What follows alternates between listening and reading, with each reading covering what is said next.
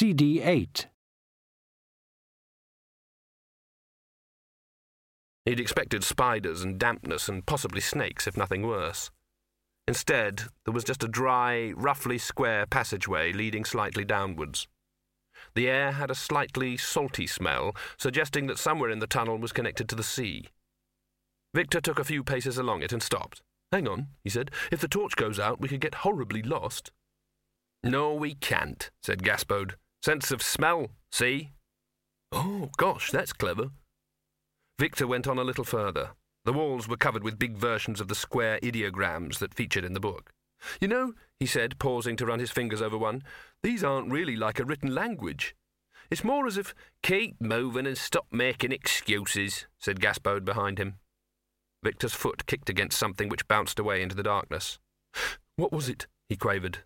Gaspode snuffled off into the darkness and returned. "Don't worry about it," he said. "Oh? It's just a skull." "Whose?" "He didn't say," said Gaspode. "Oh, shut up." Something crunched under Victor's sandal. "And that," Gaspode began, "I don't want to know."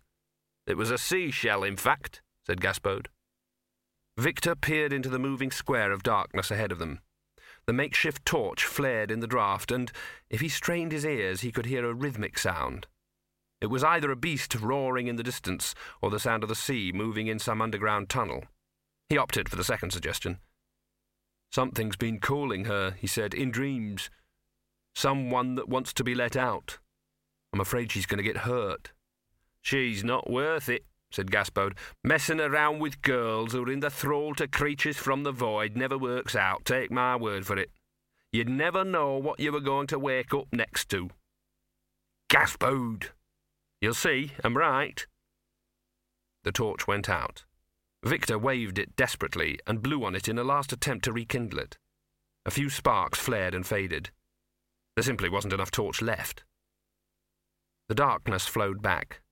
Victor had never known darkness like it. No matter how long you looked into it, your eyes wouldn't grow accustomed to it. There was nothing to become accustomed to. It was darkness and mother of darkness. Darkness absolute. The darkness under the earth. Darkness so dense as to be almost tangible, like cold velvet. "It's bloody dark," volunteered Gaspode. "I've broken out into what they call a cold sweat," thought Victor, "so that's what it feels like. I'd always wondered."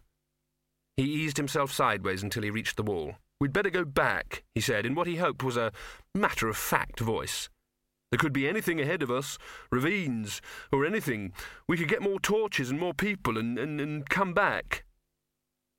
There was a flat sound from far down the passage. It was followed by a light so harsh that it projected the image of Victor's eyeballs on the back of his skull. It faded after a few seconds, but was still almost painfully bright. Laddie whimpered. "There you are," said Gaspode hoarsely. "You've got some light now, so everything's all right." "Yes, but what's making it?" "I'm supposed to know, am I?" Victor inched forward, his shadow dancing behind him. After 100 yards or so, the passageway opened out in what had perhaps once been a natural cave. The light was coming from an arch high up at one end, but it was bright enough to reveal every detail. It was bigger even than the great hall at the university, and must once have been even more impressive. The light gleamed off baroque gold ornamentation, and on the stalactites that ribbed the roof.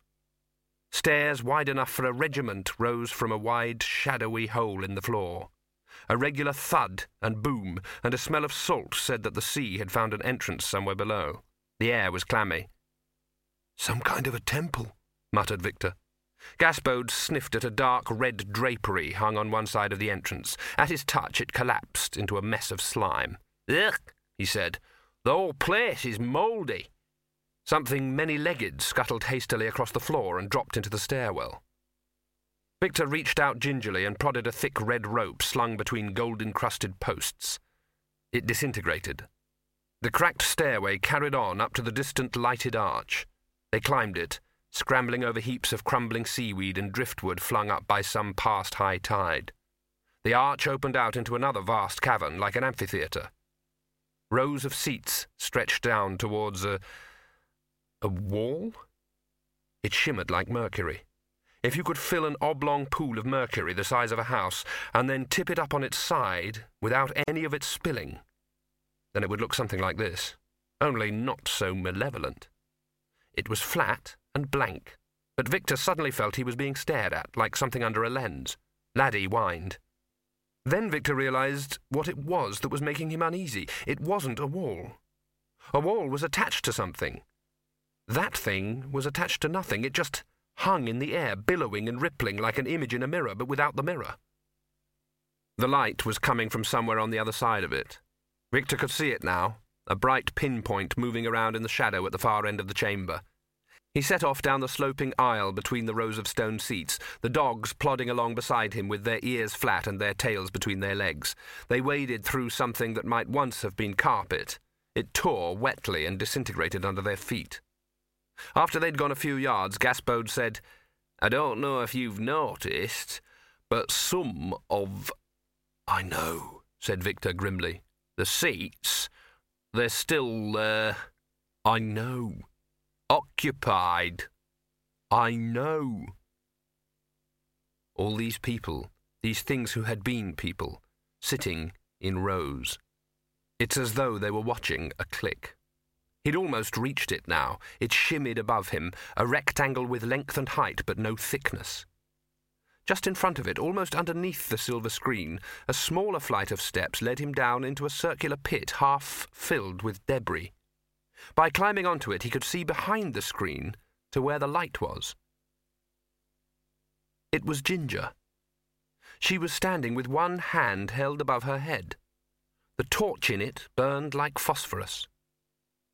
She was staring up at a body on a slab. It was a giant, or at least something like a giant. It might just have been a suit of armour with a sword laid on top of it, half buried in dust and sand. "It's the thing from the book," he hissed. "Ye gods, what does she think she's doing?" "I don't think she's thinking anything," said Gaspode. Ginger half turned, and Victor saw her face. She was smiling. Behind the slab, Victor could make out some kind of big, corroded disc. At least it was hanging from the ceiling by proper chains, and not defying gravity in such a disconcerting way. "Right," he said. "I'm going to put a stop to this right now. Ginger!" His voice boomed back at him from the distant walls. He could hear it bouncing away along caverns and corridors. "Ginger, Ginger, Ginger, Ginger." There was a thud of falling rock somewhere far behind him. "Keep it quiet," said Gaspode. "You'll have the old place down on us." "Ginger!" Victor hissed. "It's me!" She turned and looked at him, or through him, or into him. "Victor," she said sweetly, "go away, far away. Go away now, or great harm will befall." "Great harm will befall," muttered Gaspode. "That's boding talk, that is." "You don't know what you're doing," said Victor. "You asked me to stop you. Come back with me now." He tried to climb up, and something sank under his foot. There was a faraway gurgling noise, a metallic clonk, and then one watery musical note billowed up around him and echoed around the cavern. He moved his foot hurriedly, but only onto another part of the ledge, which sank like the first, producing a different note. Now there was a scraping sound as well. Victor had been standing in a small sunken pit. Now, to his horror, he realized that it was rising slowly to the accompaniment of the blaring notes and the whir and wheeze of ancient machinery. He thrust out his hands and hit a corroded lever, which produced a different chord and then snapped off. Laddie was howling. Victor saw Ginger drop her torch and clap her hands over her ears. A block of masonry leaned slowly out of a wall and smashed on the seats. Fragments of rock pattered down, and a rumbling counterpoint to the blare suggested that the noise was rearranging the shape of the whole cavern. And then it died with a long strangulated gurgle and a final gasp. A series of jerks and creaks indicated that whatever prehistoric machinery had been activated by Victor had given of its all before collapsing. Silence returned. Victor eased himself carefully out of the music pit, which was now several feet in the air, and ran over to Ginger. She was on her knees, sobbing. "Come on," he said. "Let's get out of here." "Where am I? What's happening?" I couldn't even begin to explain. The torch was spluttering on the floor. It wasn't an actinic fire now. It was just a piece of charred and nearly extinguished driftwood. Victor grabbed it and waved it around until a dull yellow flame appeared. "Gaspode," he snapped. Yeah? You two dogs lead the way. Oh, thank you very much. Ginger clung to him as they lurched back up the aisle. Despite the incipient terror, Victor had to admit that it was a very pleasant sensation.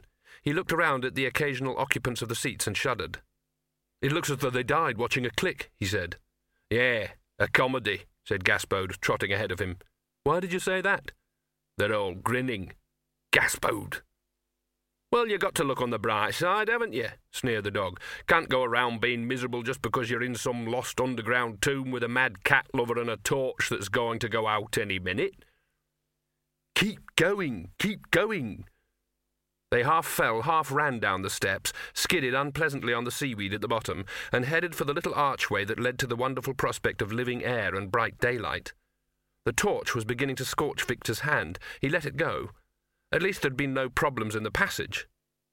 If they kept to one wall and didn't do anything stupid, they couldn't help but reach the door, and it must be dawn by now, which meant that it shouldn't be long before they could see the light. Victor straightened up. This was pretty heroic, really. There hadn't been any monsters to fight, but probably even monsters would have rotted away centuries ago. Of course, it had been creepy, but really it was only, well, archaeology.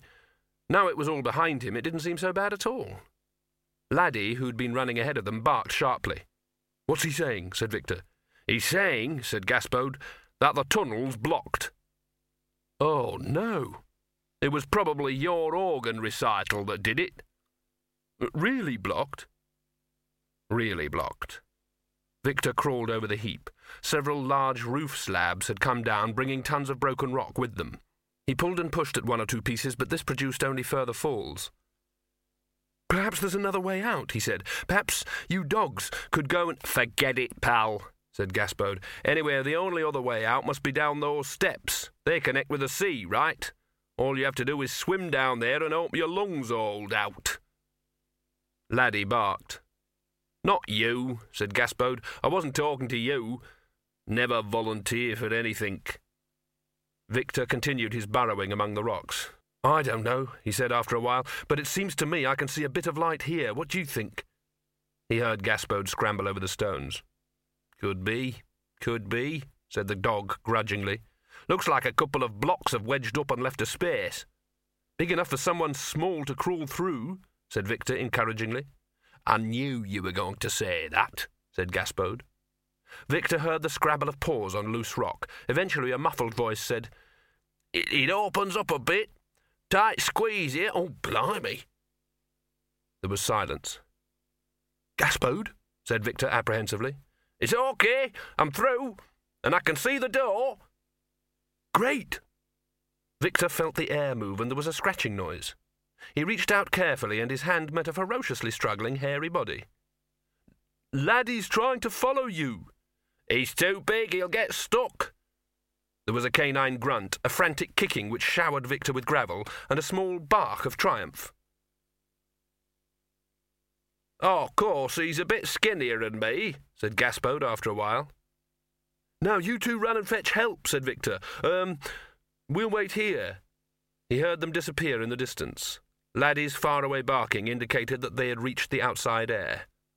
Victor sat back. Now all we have to do is wait, he said. We're in the hill, aren't we? Said Ginger's voice in the darkness. Yes. How did we get here? I followed you. I told you to stop me. Yes, but then you tied me up. I did no such thing. You tied me up, repeated Victor, and then you came here and opened the door and made a torch of some sort and went all the way into that place.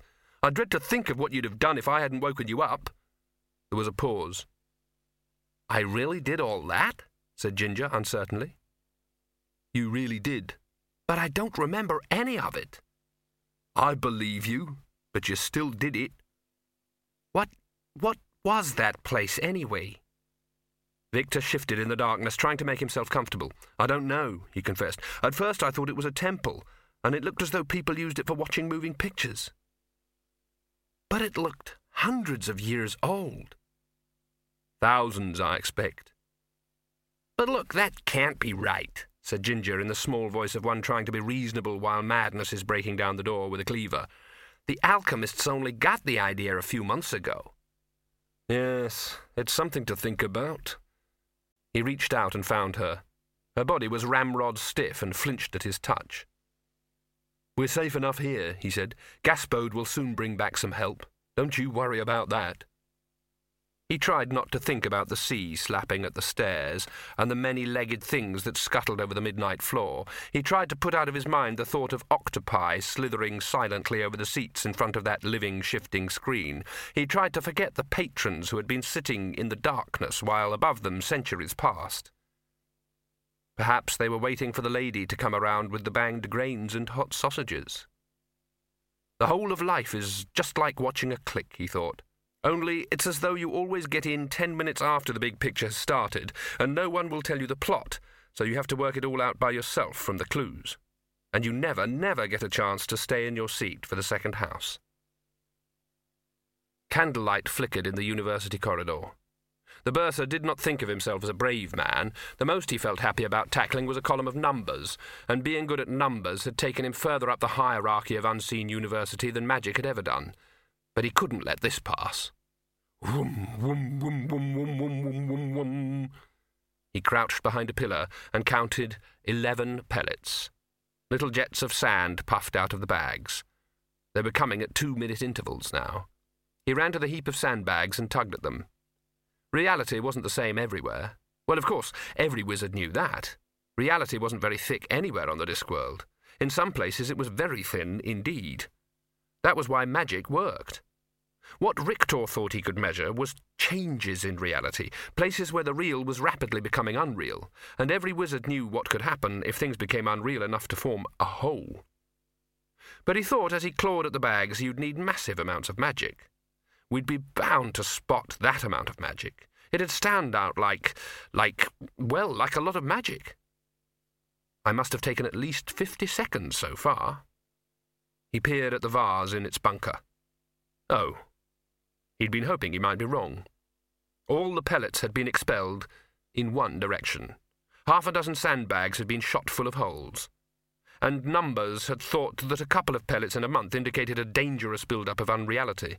The bursar mentally drew a line from the vase through the damaged sandbags to the far end of the corridor. Whoom, whoom. He jerked back and then realized that there was no need to worry. All the pellets were being shot out of the ornamental elephant's head opposite him. He relaxed. Whoom, whoom. The vase rocked violently as mysterious machinery swung around inside it. The bursar put his head closer to it. Yes, there was definitely a hissing sound like air being squeezed. 11 pellets slammed at high speed into the sandbags. The vase recoiled back in accordance with the famous principle of reaction. Instead of hitting a sandbag, it hit the bursar. Ming! He blinked. He took a step backwards. He fell over.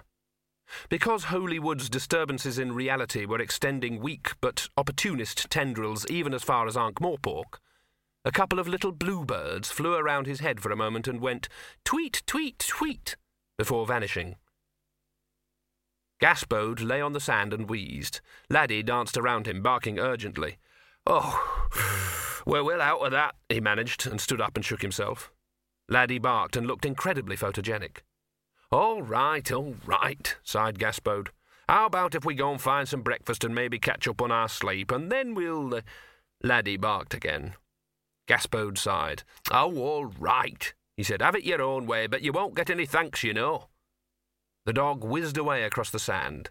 Gaspode followed at a more leisurely, ambling pace, and was very surprised when Laddie doubled back, picked him up gently by the scruff of the neck, and bounded off again. "You're only doing this to me 'cause I'm small," Gaspode complained as he swung from side to side. And, "No, not that way. Humans'll be no good at this time of the morning. We want trolls. They'll still be up and about, and they're dab-addens at the underground stuff. Take the next right. We want the blue lias, and— oh, bugger." It had suddenly dawned on him that he was going to be required to talk, and in public. You could spend ages carefully concealing your vocal abilities from people, and then bingo, you were on the spot and you had to talk. Otherwise, young Victor and Catwoman would be mouldering down there forever. Young Laddie was going to drop him in front of someone and look expectant, and he'd have to explain. and afterwards spend his whole life as some sort of freak. Laddie trotted up the street and into the smoky portals of the Blue Lias, which was crowded. He threaded his way through a maze of tree-trunk legs to the bar, barked sharply, and dropped Gaspode on the floor. He looked expectant. The buzz of conversation stopped. "It that laddie?" said a troll. "What he want?" Gaspode wandered groggily to the nearest troll and tugged politely at a trailing strip of rusty chainmail. "'Scuse me," he said. "He bloody intelligent dog," said another troll, idly kicking Gaspode aside. "I see him in a clique yesterday. He can play dead and count up to 5. "That 2 more than you can, then." This got a round of laughter. By troll standards, this was Oscar Wilde at his best. "No, shut up. I reckon," said the first troll, "he's trying to tell us something." "'Scuse me. You've only got to look at the way he's leaping about and barking." "That right. I saw him in this clique. He's showing people where to find lost children in caves." "'Scuse me." A troll brow wrinkled. "To eat him, you mean?" "No, to bring him outside." "What, like for a barbecue sort of thing?" "Excuse me." Another foot caught Gaspode on the side of his bullet head. "Could be he found some more. Look at the way he's running backwards and forwards to the door. He's one clever dog." "We could go and look," said the first troll. "Good idea. It seems like ages since I had my tea." "Listen, you're not allowed to eat people in Hollywood. It'd get us a bad name. Also, Silicon Anti-Defamation League be down on you like a ton of rectangular building things." "Yeah, it could be a reward or something." "Excuse me." "Right.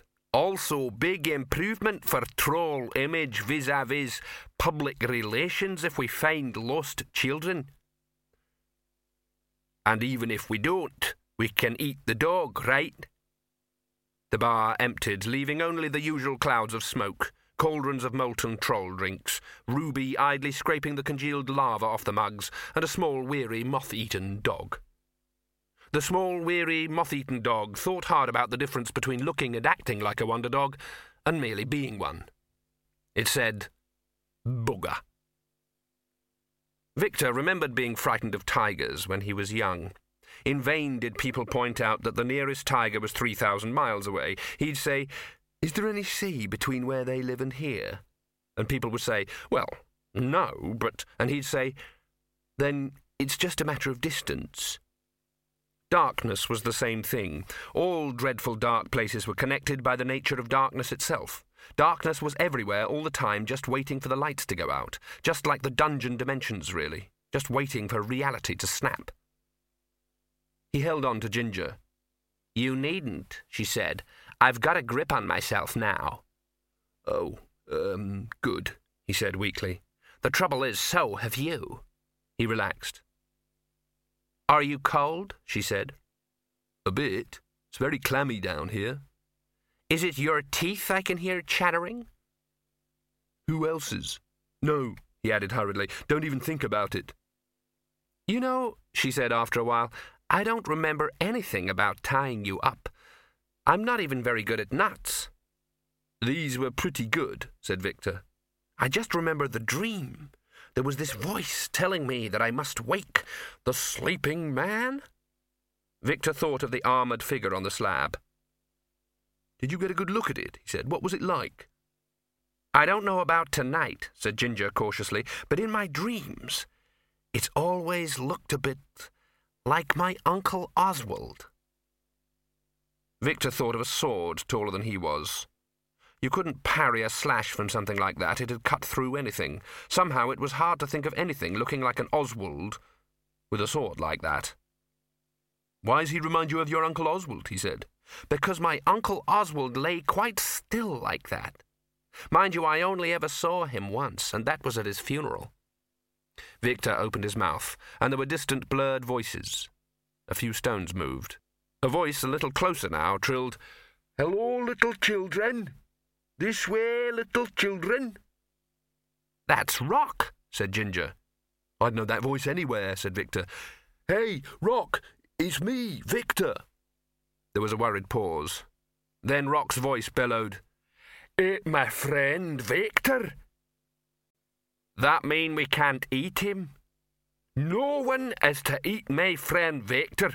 We dig him out with speed." There was the sound of crunching. Then another troll's voice complained, "They call this limestone. I call it tasteless." There was some more scrabbling. A third voice said, "Don't see where we can't eat him. Who'd know?" "You uncivilized troll," scolded Rock. "What you thinking of? You eat people, everyone laugh at you, say, 'He very defective troll, do not know how to behave in polite society, and stop paying you $3 a day and send you back to mountains.'" Victor gave what he hoped would sound like a light chuckle. "They're a lot of laughs, aren't they?" he said. "Heaps," said Ginger. "Of course, all that stuff about eating people is just bravado. They hardly ever do it. You shouldn't worry about it." "I'm not. I'm worried because I walk around all the time when I'm asleep and I don't know why. You make it sound as if I was going to wake up that sleeping creature. It's a horrible thought. Something's inside my head."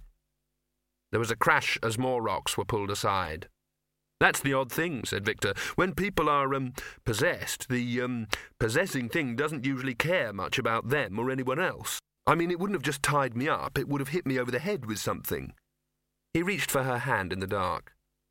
"That thing on the slab," he said. "What about it?" "I've seen it before. It's in the book I found. There's dozens of pictures of it. And they must have thought it was very important to keep it behind the gate. That's what the pictograms say, I think.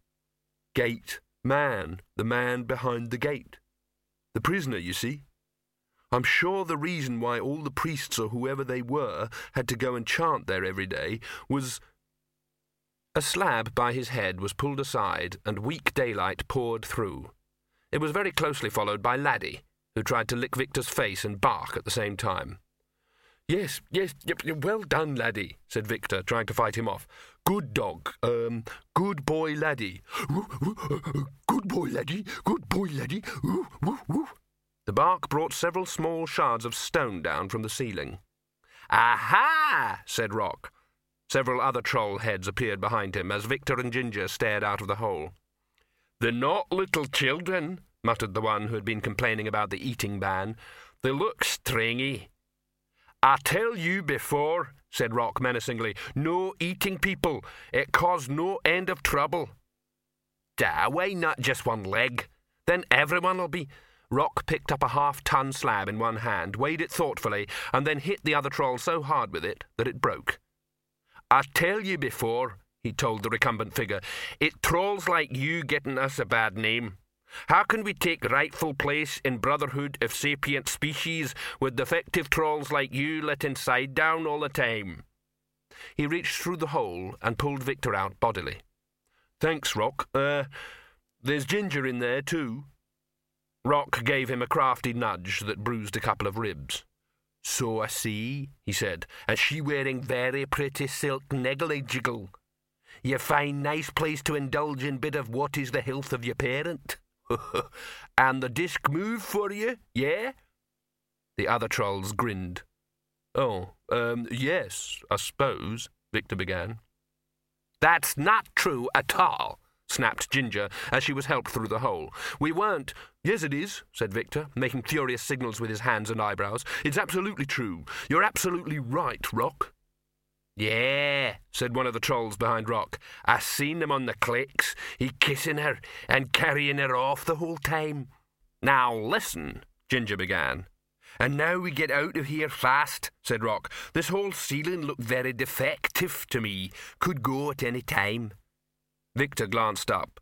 Several of the blocks were dipping ominously. "You're right," he said. He grabbed the arm of the protesting Ginger and hustled her along the passage. The trolls gathered up the fallen compatriot, who did not know how to behave in polite company, and plodded after them. "That was disgusting, giving them the impression that—" Ginger hissed. "Shut up," snapped Victor. "What did you want me to say, I mean, what sort of explanation do you think would fit? What would you like people to know?" She hesitated. "Well, all right," she conceded, "but you could have thought of something else. You could have said we were exploring, or looking for fossils, or—" Her voice trailed off. "Yes, in the middle of the night, with you in a silk negligee," said Victor. "What is a negligee anyway?" "He meant negligee," said Ginger. "Come on, let's get back to town. Afterwards I might just have time to have a couple of hours' sleep." "What do you mean, afterwards?" "We're going to have to buy these lads a big drink." There was a low rumble from the hill. A cloud of dust billowed out of the doorway and covered the trolls. The rest of the roof had gone. "And that's it," said Victor. "It's over. Can you make the sleepwalking part of you understand that? It's no good trying to get in anymore. There isn't any way. It's buried. It's over." "Thank goodness." There's a bar like it in every town. It's dimly lit, and the drinkers, although they talk, don't address their words to one another, and they don't listen either. They just talk the hurt inside. It's a bar for the derelict and the unlucky, and all of those people who have been temporarily flagged off the racetrack of life and into the pits. It always does a brisk trade. On this dawn the mourners sat ranged along the counter, each in his cloud of gloom, each certain that he was the most unfortunate individual in the whole world. "I created it," said Silverfish morosely. "I thought it would be educational. It could broaden people's horizons. I didn't intend for it to be a show with 1,000 elephants," he added nastily. "Yeah," said Detritus, "she don't know what she wants. I do what she want, then she say that not right. You, a troll with no finer feeling, you do not understand what a girl wants. She say, girl wants sticky things to eat in box with bow round. I make box with bow round. She open box. She scream. She say flayed horse is not what she mean. She don't know what she wants." "Yeah," said a voice from under Silverfish's stool. "It'd serve 'em all right if I went off and joined the wolves." "I mean, take this blown-away thing," said Silverfish. "It's not even real. It's not like things really were. It's just lies. Anyone can tell lies." "Yeah," said Detritus. "Like she say, girl wants music under window. I play music under window. Everyone in street wake up and shouting out of the house, 'You bad troll, what you hitting rocks this time of night?' And she never even wake up." "Yeah," said Silverfish. "Yeah," said Detritus. "Yeah," said the voice under the stool. The man who ran the bar was naturally cheerful. It wasn't hard to be cheerful, really, when your customers acted like lightning rods for any misery that happened to be floating around. He'd found that it wasn't a good idea to say things like, "Never mind, look on the bright side," because there never was one, or "Cheer up, it may never happen," because often it already had. All that was expected of him was to keep the drink coming. He was a little puzzled this morning, though. There seemed to be an extra person in the bar, quite apart from whoever it was speaking up from the floor. He kept getting the feeling that he was serving an extra drink, and even getting paid for it, and even talking to the mysterious purchaser, but he couldn't see him. In fact, he wasn't quite sure what he was seeing, or who he was talking to. He wandered down to the far end of the bar. A glass slid towards him. "Same again," said a voice out of the shadows. Said the barman. "Yep, sure. What was it?" "Anything." The barman filled it with rum. It was pulled away. The barman sought for something to say. For some reason, he was feeling terrified. "Don't see you in here much," he managed. "I come for the atmosphere. Same again." "Work in Holywood, do you?" said the barman, topping up the glass quickly. It vanished again. "Not for some time. Same again." The barman hesitated. He was at heart a kindly soul. "You don't think you've had enough, do you?" he said. "I know exactly when I've had enough." "Everyone says that, though. I know when everyone's had enough." There was something very odd about that voice. The barman wasn't quite sure that he was hearing it with his ears. "Oh, well, he said. "Same again?" "No. Busy day tomorrow." Keep the change." A handful of coins slid across the counter. They felt icy cold, and most of them were heavily corroded. The barman began. The door opened and shut, letting in a cold blast of air despite the warmth of the night. The barman wiped the top of the bar in a distracted way, carefully avoiding the coins. "You see some funny types running a bar," he muttered. A voice by his ear said, "I forgot. A packet of nuts, please." Snow glittered on the rimwood outriders of the Ramtop Mountains, that great world-spanning range which, where it curves around the Circle Sea, forms a natural wall between Clatch and the great flat Stowe Plains. It was the home of rogue glaciers and prowling avalanches and high, silent fields of snow. And yetis. Yetis are a high-altitude species of troll, and quite unaware that eating people is out of fashion. Their view is, if it moves, eat it. If it doesn't, then wait for it to move, and then eat it. They'd been listening all day to the sounds. Echoes had bounced from peak to peak along the frozen ranges until now it was a steady, dull rumble. "My cousin," said one of them, idly probing a hollow tooth with a claw, "said they was enormous grey animals. Elephants." "Bigger than us?" said the other Yeti. "Nearly as bigger than us," said the first Yeti. "Loads of them," he said. "More than he could count." The second Yeti sniffed the wind and appeared to consider this. "Yeah, well," he said gloomily, "your cousin can't count above one.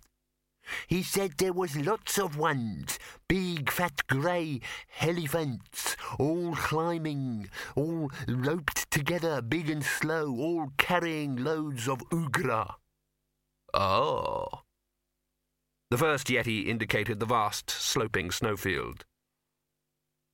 "Good and deep today," he said. "Nothing's gonna move fast in this, right? We lie down in the snow. They won't see us till they're right on top of us. We panic 'em. It's big eats time." He waved his enormous paws in the air. "Very heavy," my cousin said. "They'll not move fast, you mark my words." The other Yeti shrugged. "Let's do it," he said, against the sound of distant, terrified trumpeting. They lay down in the snow, their white hides turning them into two unsuspicious mounds. It was a technique that had worked time and again, and had been handed down from Yeti to Yeti for thousands of years, although it wasn't going to be handed much further. They waited. There was a distant bellowing as the herd approached.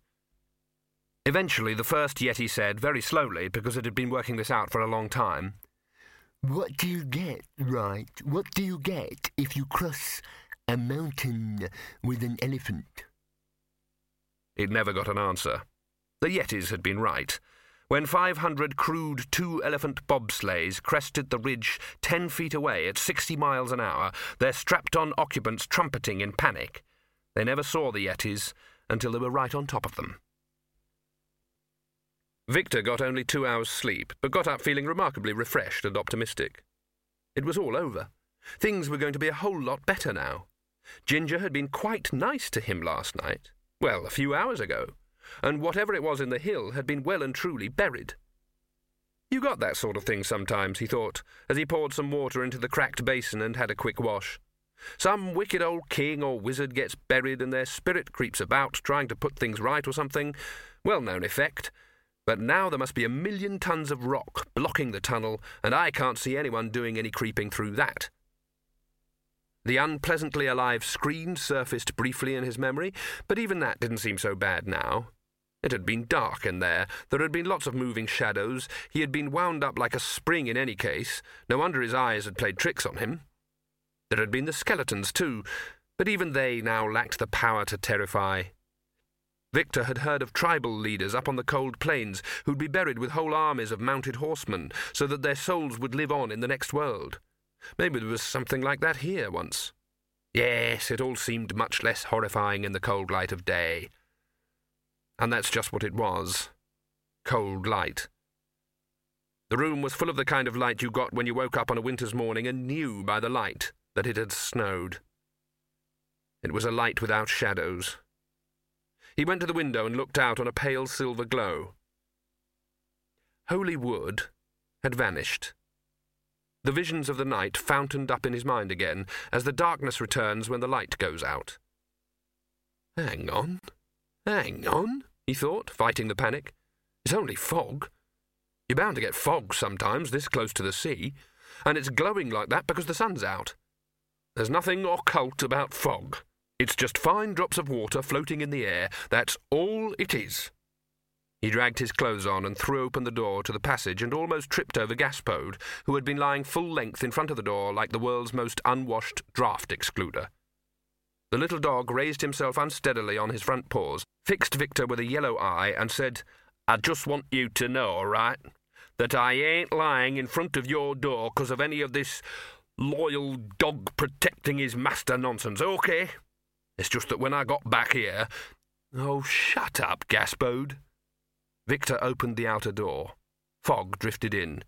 It seemed to have an exploratory feel to it. It came in as if it had been waiting for just this opportunity. "Fog's just fog," he said aloud. "Come on, we're going to Ankh-Morpork today, remember?" "My head," said Gaspode. "My head feels like the bottom of a cat's basket." "You can sleep on the coach. I can sleep on the coach if it comes to that." He took a few steps into the silvery glow and was almost immediately lost. Buildings loomed vaguely at him in the thick, clammy air. "Gaspode," he said hesitantly.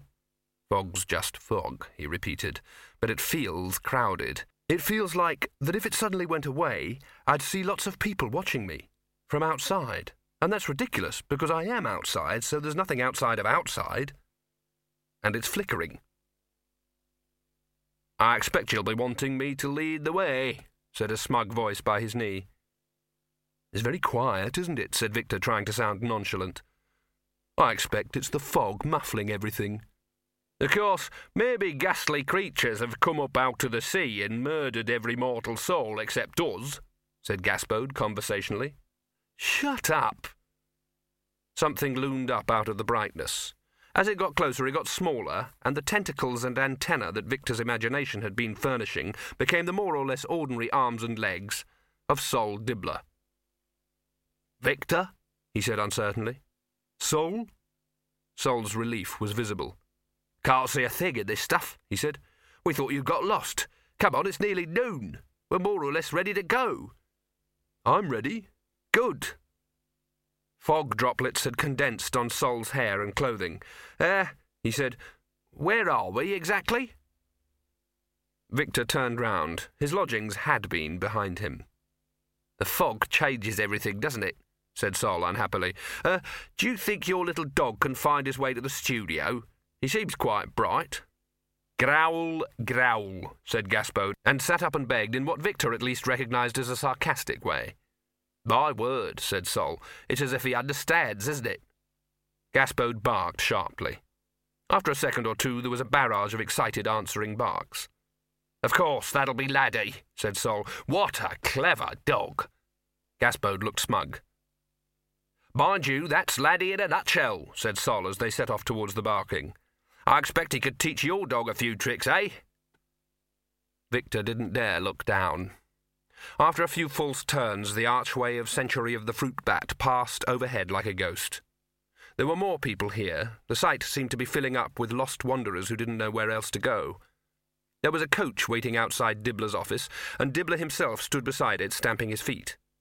Come on, he said. "I've sent Gaffer ahead with the film. Get in, the pair of you." "Can we travel in this?" said Victor. "What's to go wrong?" said Dibbler. "There's one road to Ankh-Morpork. Anyway, we'll probably be well out of this stuff when we leave the coast. I don't see why everyone's so nervy. Fog's fog." "That's what I say," said Victor, climbing into the coach. "It's just a mercy we finished blown away yesterday," said Dibbler. "All this is probably just something seasonal. Nothing to worry about at all." "You said that before," said Sol. "You said it at least 5 times so far this morning." Ginger was hunched on one seat, with Laddie lying underneath it. Victor slid along until he was next to her. "Did you get any sleep?" he whispered. "Just an hour or 2, I think," she said. "Nothing happened. No dream or anything." Victor relaxed. "Then it's really over," he said.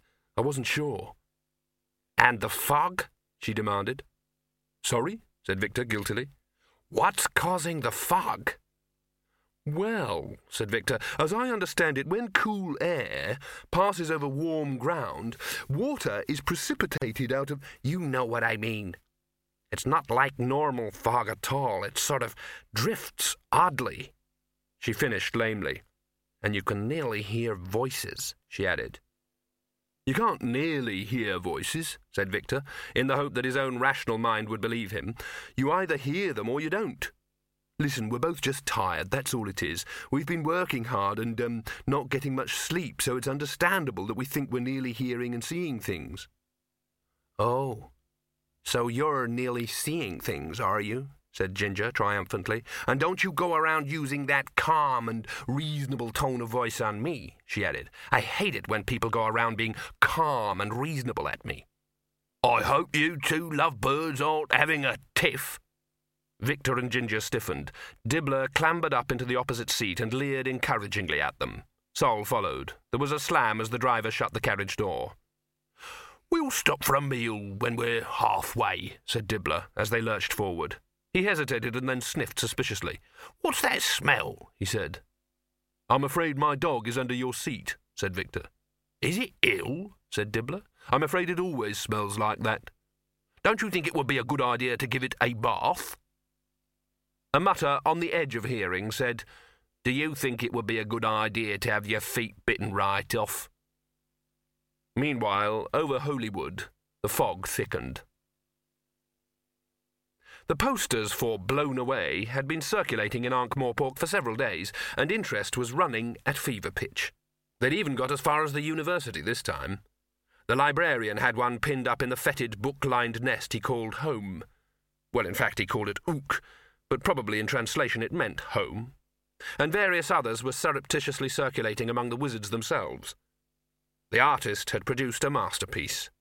Held in Victor's arms against the background of the flaming city, Ginger was portrayed as not only showing nearly all she had, but quite a lot of what she had not, strictly speaking, got.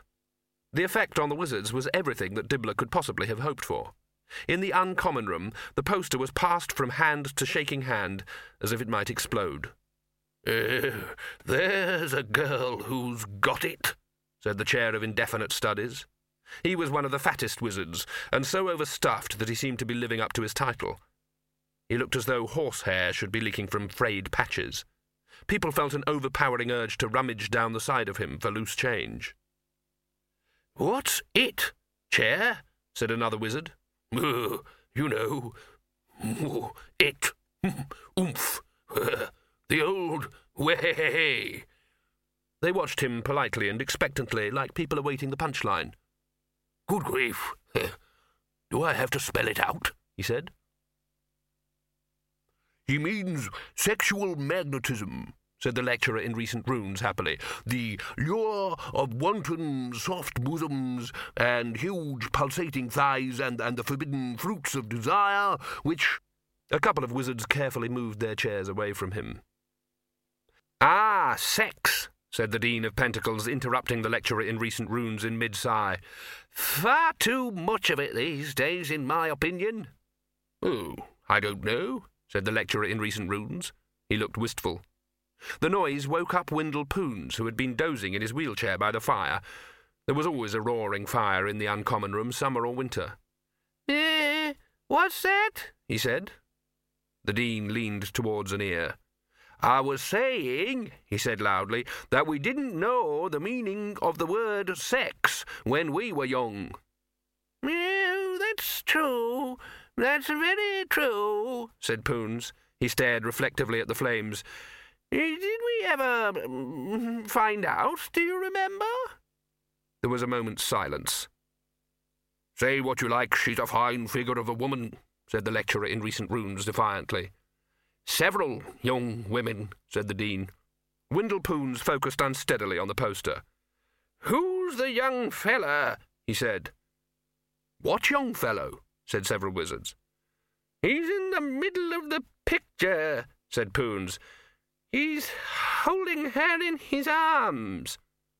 They looked again. Oh, him, said the chair dismissively. Seems to me I've seen him before, said Poons. My dear Poons, I hope you haven't been sneaking off to the moving pictures, said the Dean, grinning at the others. You know it's demeaning for a wizard to patronise the common entertainments. The Arch-Chancellor would be very angry with us. What's that? Said Poons, cupping a hand to his ear. It does look a bit familiar now that you mention it, said the Dean, peering at the poster. The lecturer in recent runes put his head on one side. It's young Victor, isn't it? He said. Eh? Said Poons.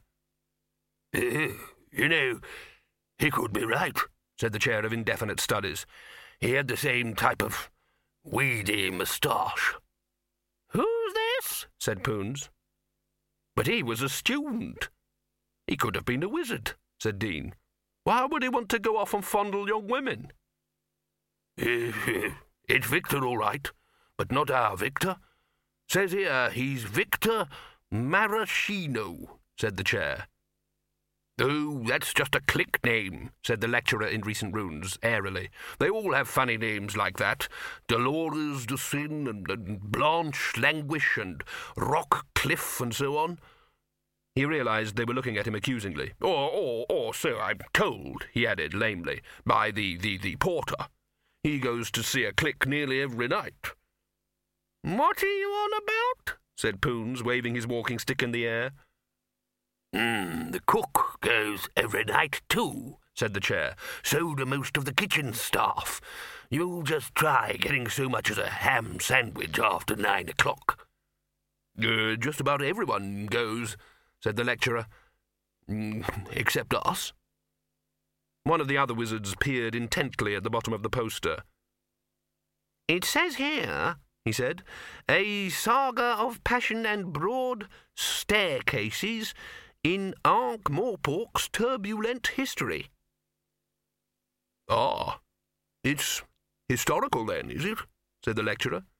And it says a epic love story that astounded goddess and men. Oh, religious as well. And it says, with 1,000 elephants. Ah, wildlife. Always very educational, wildlife, said the chair, looking speculatively at the Dean. The other wizards were doing so too. It seems to me, said the lecturer slowly, that no one could possibly object to senior wizards viewing a work of historical, religious, and wildiflorific interest. University rules are very specific, said the Dean, but not very enthusiastically. But surely only meant for the students, said the lecturer. I can quite understand that students shouldn't be allowed to watch something like this. They'd probably whistle and throw things at the screen. But it couldn't seriously be suggested, could it, that senior wizards such as ourselves shouldn't examine this popular phenomenon? Poons's flailing walking stick caught the Dean sharply across the back of his legs. I demand to know what everyone's talking about, he snapped. We don't see why senior wizards shouldn't be allowed to watch the moving pictures, bellowed the chair. Jolly good thing, too, snapped Poons. Everyone likes to look at a pretty woman. No one mentioned anything about any pretty women. We were far more interested in examining popular phenomenons, said the chair. Call it what you like, cackled Windlepoons. If people see wizards strolling out of the gate and going into a common moving picture pit, they'll lose all respect for the profession, said the Dean. It's not even as if it's proper magic. It's just trickery. You know, said one of the lesser wizards thoughtfully, I've always wondered exactly what these wretched cliques are. Some kind of puppet show, are they? Are these people acting on a stage? Or a shadow play? See, said the chair, we're supposed to be wise, and we don't even know. They all looked at the Dean. Yes, but who wants to see a lot of young women dancing around in tights? He said, hopelessly. Ponder Stibbons, luckiest postgraduate wizard in the history of the university, sauntered happily towards the secret entrance over the wall. His otherwise uncrowded mind was pleasantly awash with thoughts of beer and maybe a visit to the Clicks and maybe a Clatchian extra hot curry to round off the evening.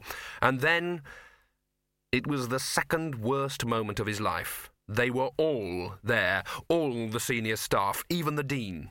Even old Poons in his wheelchair, all standing there in the shadows, looking at him very sternly. Paranoia exploded its dark fireworks in the dustbin of his mind. They were all waiting just for him. He froze. The dean spoke.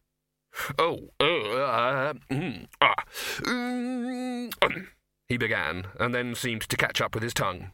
Oh, what's this? What's this? Forward this minute, that man! Ponder hesitated, then he ran for it. After a while, the lecturer in recent runes said, That was young Stibbons, wasn't it? Has he gone? I think so. He's bound to say something to someone. No, he won't, said the dean. Do you think he saw where we'd taken out the bricks? No, I was standing in front of the holes, said the chair. Come on, then. Where were we? Look, I really think this is most unwise, said the dean. Just shut up, old chap, and hold this brick. Very well, but tell me this. How do you propose to get the wheelchair over? They looked at Poons's wheelchair. There are wheelchairs which are lightweight and built to let their owners function fully and independently in modern society. To the thing inhabited by Poons, they were as gazelles to a hippopotamus. Poons was well aware of his function in modern society, and as far as he was concerned, it was to be pushed everywhere and generally pandered to. It was wide and long and steered by means of a little front wheel and a long cast-iron handle. Cast iron, in fact, featured largely in its construction. Bits of baroque ironwork adorned its frame, which seemed to have been made of iron drain pipes welded together. The rear wheels did not, in fact, have blades affixed to them, but looked as though these were optional extras. There were various dread levers which only Poons knew the purpose of. There was a huge oilskin hood that could be erected in a matter of hours to protect its occupant from showers, storms, and probably meteor strikes and falling buildings. By way of light relief, the front handle was adorned with a selection of trumpets, hooters, and whistles, with which Poons was wont to announce his progress around the passages and quadrangles of the university. For the fact was that although the wheelchair needed all the efforts of one strong man to get it moving, it had, once actually locomotive, a sort of ponderous unstoppability. It may have had brakes, but Windle Poons had never bothered to find out. Staff and students alike knew that the only hope of survival, if they heard a honk or blast at close range, was to flatten themselves against the nearest wall while the dreaded conveyance rattled by. "We'll never get that over," said the dean firmly. "It must weigh at least a ton. We ought to leave him behind anyway. He's too old for this sort of thing." "When I was a lad, I was over this wall every night," said Poons resentfully. He chuckled. "We had some scrapes in those days, I can tell you. If I had a penny for every time the watch chased me home." His ancient lips moved in a sudden frenzy of calculation. "I'd have 5 halfpenny." "Maybe if we, the chair began, and then said, "What do you mean 5 halfpenny?" "I recall once they gave up halfway," said Poons happily. "Oh, those were great times. I remember me and old Numbers Richter and Tudgy Spold climbed up on the Temple of Small Gods, you see, in the middle of a service, and Tudgy had got this piglet in a sack, and he—" "See what you've done?" complained the lecturer in recent runes. "You've set him off now." "We could try lifting it by magic," said the chair. "Gindle's effortless elevator should do the trick." And then the high priest turned round, and the look on his face, and then old Numbers said, "Let's—" "It's hardly a very dignified use of magic," sniffed the dean. Considerably more dignified than heaving the bloody thing over the wall ourselves, wouldn't you say? Said the lecturer in recent runes, rolling up his sleeves. Come on, lads. And next thing, Pimple was hammering on the door of the Assassin's Guild, and then old Scummage, who was the porter there, he was a right terror. Anyway, he came out, and then the guards came around the corner. All ready? Right. Which puts me in mind of the time me and Cucumber Framer got some glue and went round to... Up your end, Dean. The wizards grunted with effort. I can remember it as if it was only yesterday. The look on his face when... Now, lower away. The iron-shod wheels clanged gently on the cobbles of the alley. Poons nodded amiably. Great times, great times, he muttered, and fell asleep. End of CD 8.